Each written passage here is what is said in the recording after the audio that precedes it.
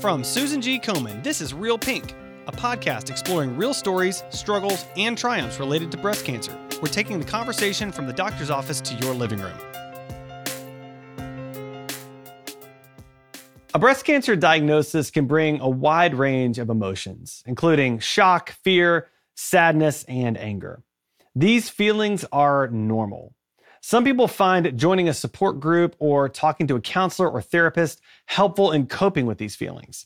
Today's guest is a Komen staff member and a licensed clinical social worker with experience helping patients through the transitions they face through their cancer diagnosis and treatment. Here today to talk to us about the impact of diagnosis on mental health and some helpful strategies to help cope is Amy Culver. Amy, welcome to the show. Thank you so much, Adam. I'm happy to be here with you today. Man, this is going to be so good because it's such an important topic and I really love what you do. So let's start with you. Tell the listeners a little bit about yourself and your experience working with cancer patients. Sure.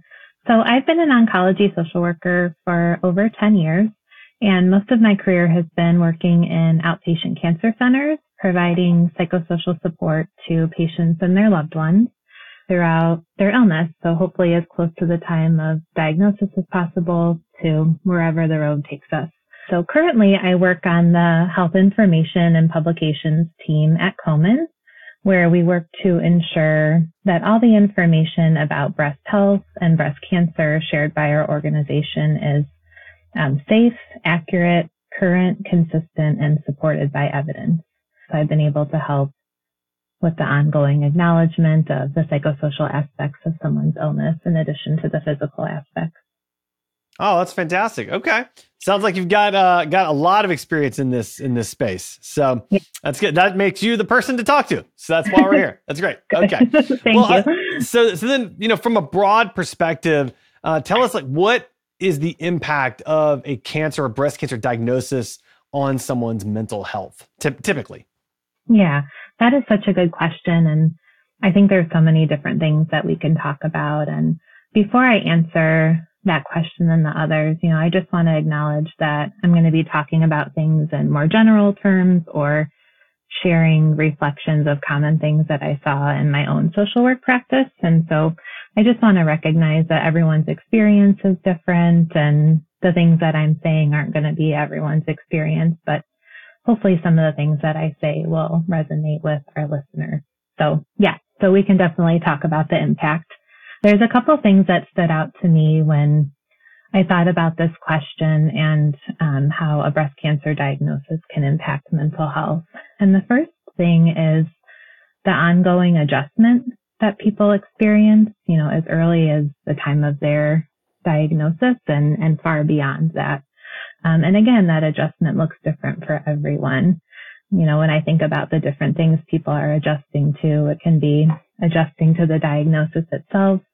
It could be their treatment, learning new information and terminology, going to medical appointments, navigating a healthcare system. There's so many things that people are kind of swept up into this world into, and it's really oftentimes full steam ahead.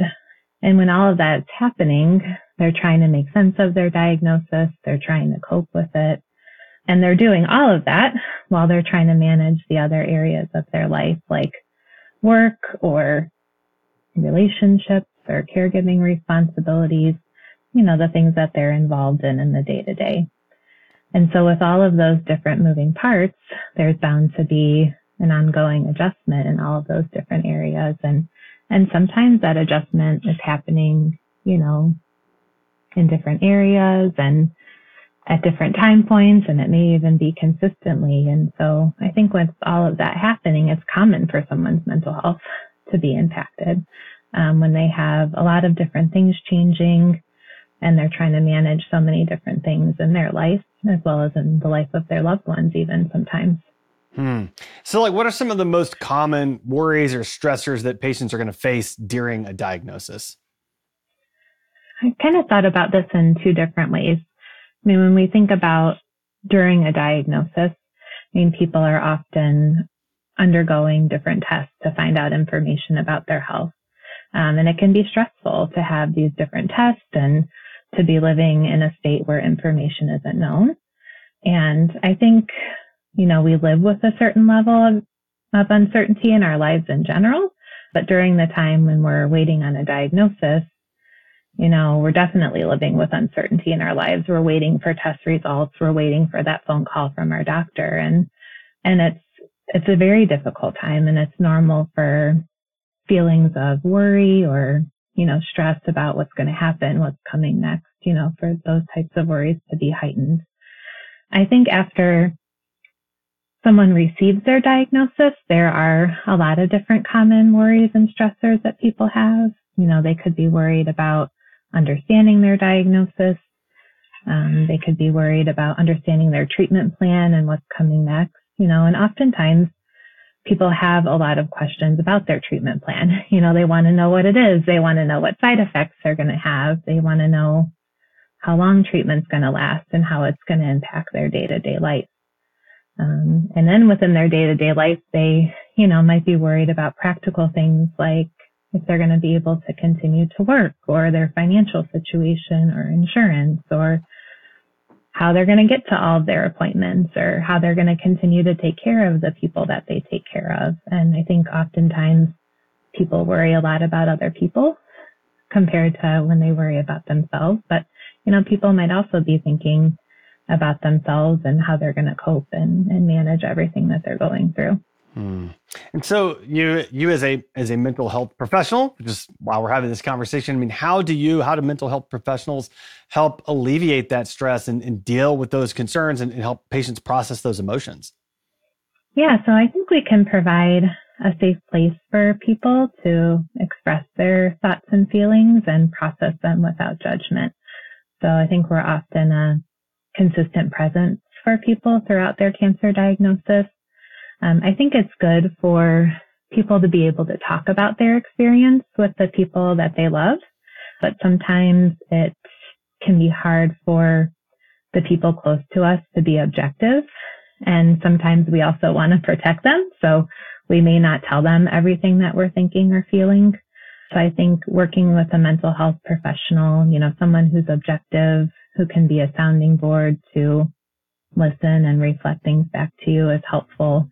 Sometimes we're simply being present with people. We're listening and validating and normalizing their experience, which can be very powerful. And then we can also help them with coping strategies or problem solving, which I think helps people feel empowered as well. I love that. So earlier you mentioned that often one of a patient's biggest concerns is other people, their families, their loved ones. So let's talk about that for a minute. How do you help loved ones? As a social worker, how do you provide support to family and friends, and what's important for them to know during this period?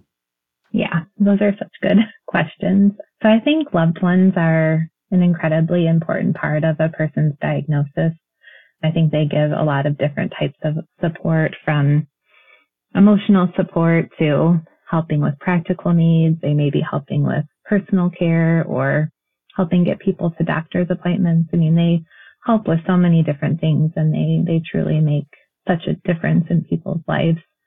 So social workers do provide support to family members and friends. We do similar with what we would do working with someone who's going through breast cancer or living with breast cancer. We would provide them a space to talk about things and process their thoughts and feelings. We can assist them with problem solving or needs that they may have. We maybe would even refer them to a resource like a caregiver support group or something within their community that could help them.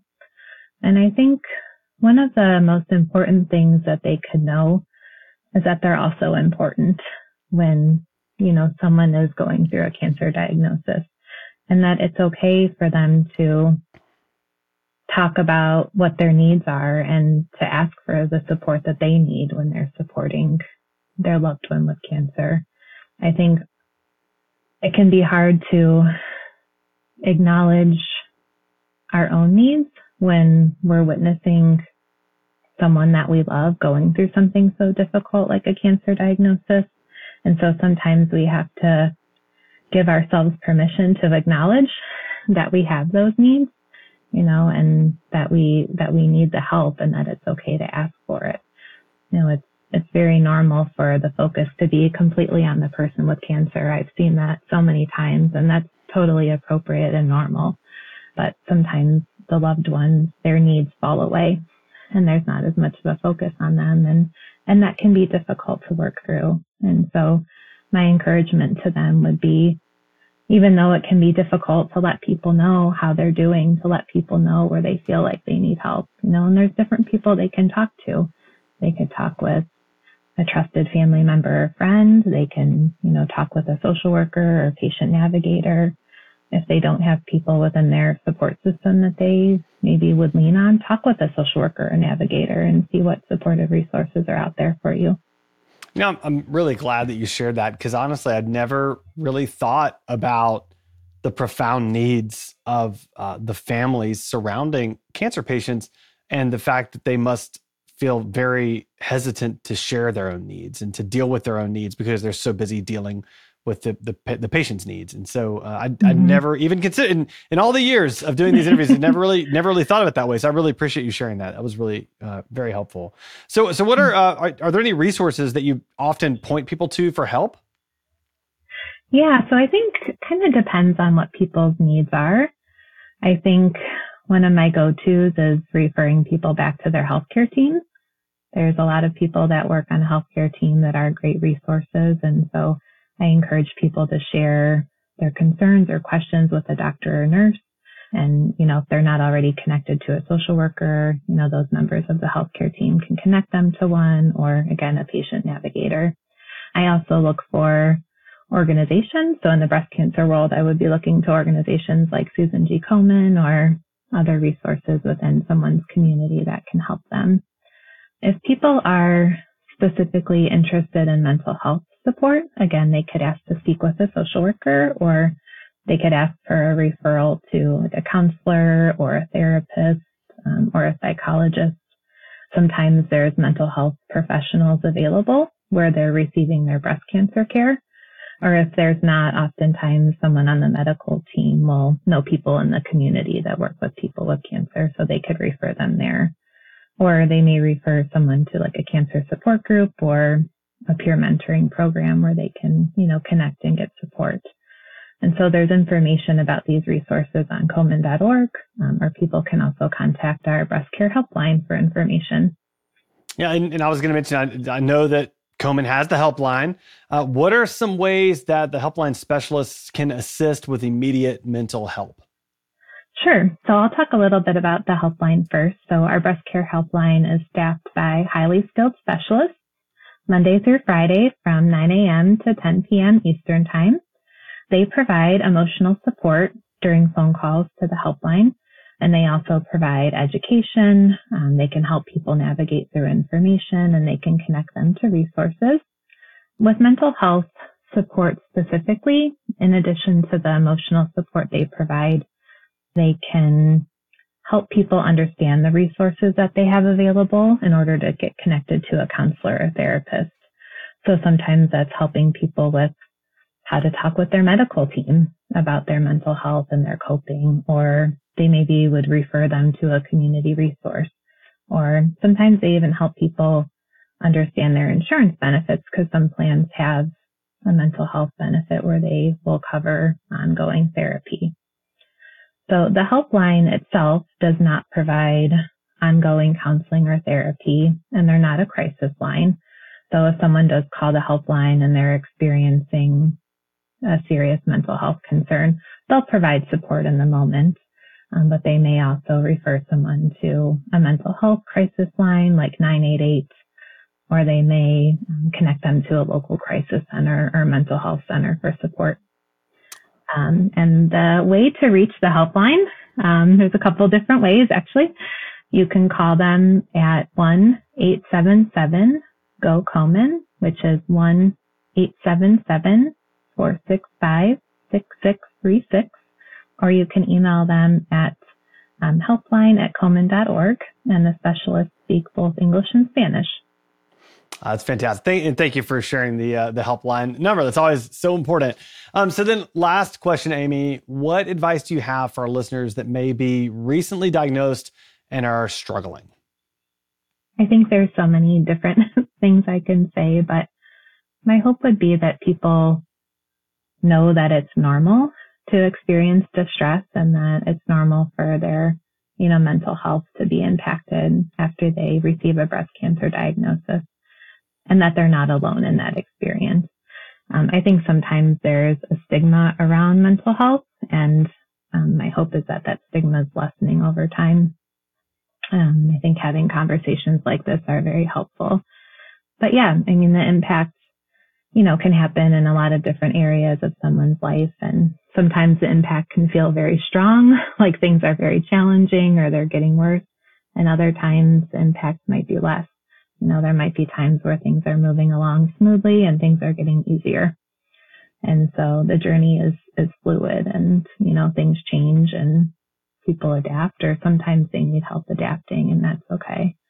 Even though, there's possibly a stigma, or even though it's not as easy to often talk about mental health, I just would encourage people to, consider it and to be open to it and to get outside of their comfort zone. And please tell people how you're doing mentally and emotionally. Please tell people how you're coping. Those things need to be attended to just as much, as the physical aspects. And there's people that want to be there for you. They want to listen and they want to help support you. I've seen it help people in the long run.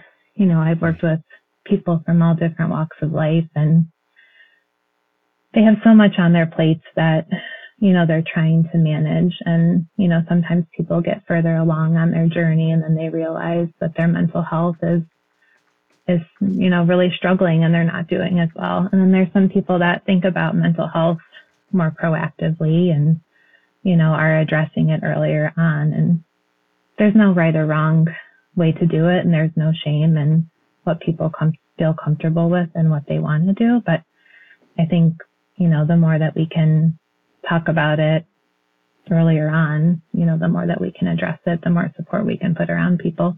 Yeah, that's right. That's right. Struggling with mental health in these situations is totally normal, and you are not alone, and there is help available to you. And so that's the takeaway. Well, Amy, I love and appreciate so much the work that you're doing to help so many people. Thank you for sharing your heart, your expertise with us today. Thank you for coming on the show. Yeah, thank you so much. Thanks for listening to Real Pink, a weekly podcast by Susan G. Komen. For more episodes, visit realpink.komen.org. And for more on breast cancer, visit komen.org. Make sure to check out @Susan G. Komen on social media. I'm your host, Adam. You can find me on Twitter @AJWalker or on my blog, adamjwalker.com.